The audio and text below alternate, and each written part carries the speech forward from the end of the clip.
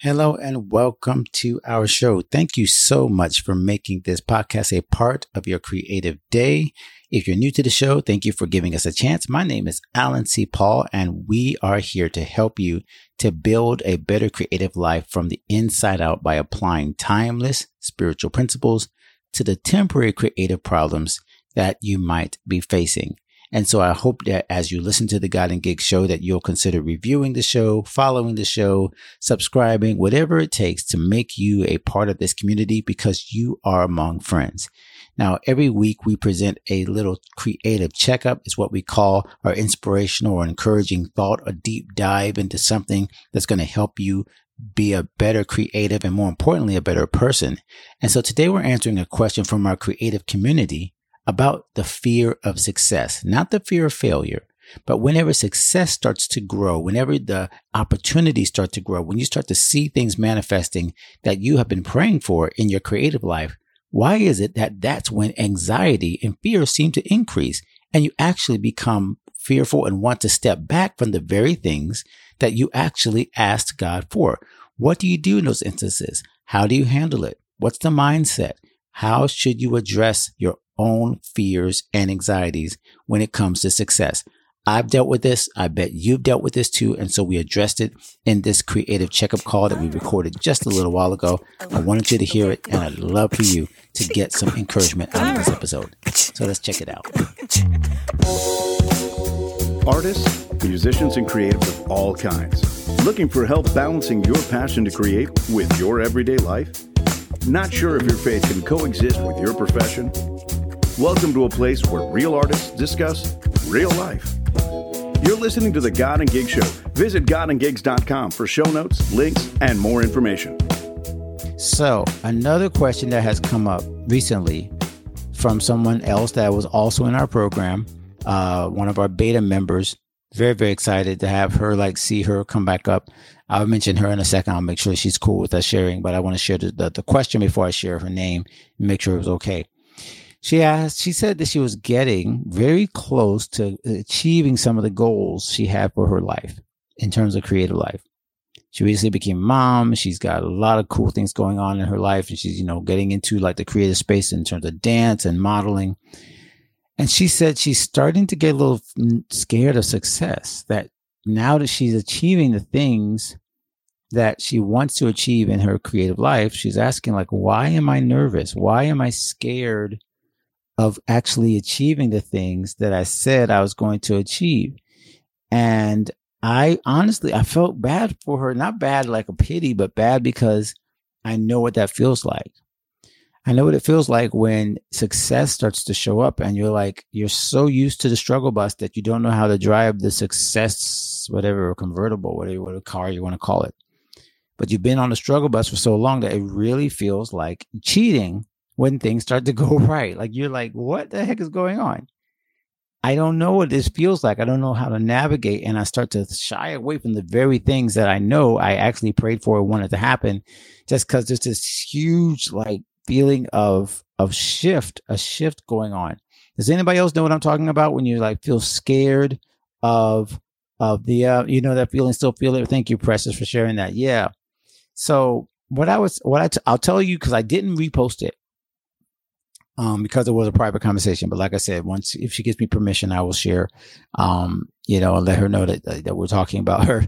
But what I shared with her was, I told her that just like you have to kind of move by faith and not by feelings when it comes to negative things, you also have to move by faith and not by feelings when it comes to positive things. In other words, there's this assumption that when I just start to be successful, I'm going to feel successful. When as Precious is saying, and some other people are saying, it's actually the opposite. The more successful you feel, the more successful you are, the less successful you feel, which is weird because you do all this work thinking when you get to this moment that you're just going to have this amazing release of relief and joy and pride and purpose. And so when you start to see the things happen and the feeling does not accompany the success you said, there can be a huge letdown. And you're saying to yourself, well, what was I doing? Like, okay, so maybe it's problems that come along with that, whatever it is. And so what I told her and what I'm telling you guys as you're watching this, either live or replay, to divorce yourself from the need to feel successful. You don't have to feel it for it to be true. It just has to be happening. And success, the Bible talks about this, that it's not the accolades, it's not the prize, it's not the pat on the back, it's not the validation, okay? Jesus said, my meat, what fulfills me is to do the will that him that sent me and to finish the work.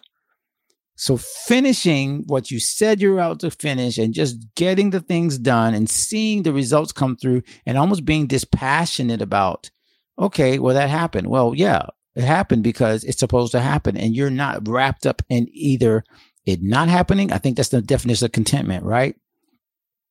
I learned in all things, Paul says, to be content, to both to abound and to suffer need. He doesn't say Philippians 4:13 about I can do all things through Christ until he says I know how to abound and I know how to suffer need. So to get slightly preachy, this has nothing to do with you being able to do the stuff. It's being able to handle what comes with doing the stuff. Okay. So you do the stuff and things happen. You either abound or you suffer need. And then Bible says, Paul says, I can do all these things and deal with the results of them through Christ. Because the results of what he was doing was either going to cause him to have issues or they're going to cause him to have like a triumph. He was either going to get some blessing or he's going to get a burden from the thing, but he keeps doing the thing. Okay. So you keep doing the thing that keeps giving you success, whether or not it feels like you're successful, because your contentment is not in whether or not you feel like it's so amazing and you get so addicted to the feeling and success. And then that's kind of what drives you away. What I think I'm talking to, or I'm thinking I'm talking to the creatives who are exactly the opposite. Those of us who feel unworthiness and we feel like, oh, well, I'm not deserving. And my fear is that I would say to you, yeah, you deserve it. Yes, you should feel worthy. Pump yourself up, feel worthy.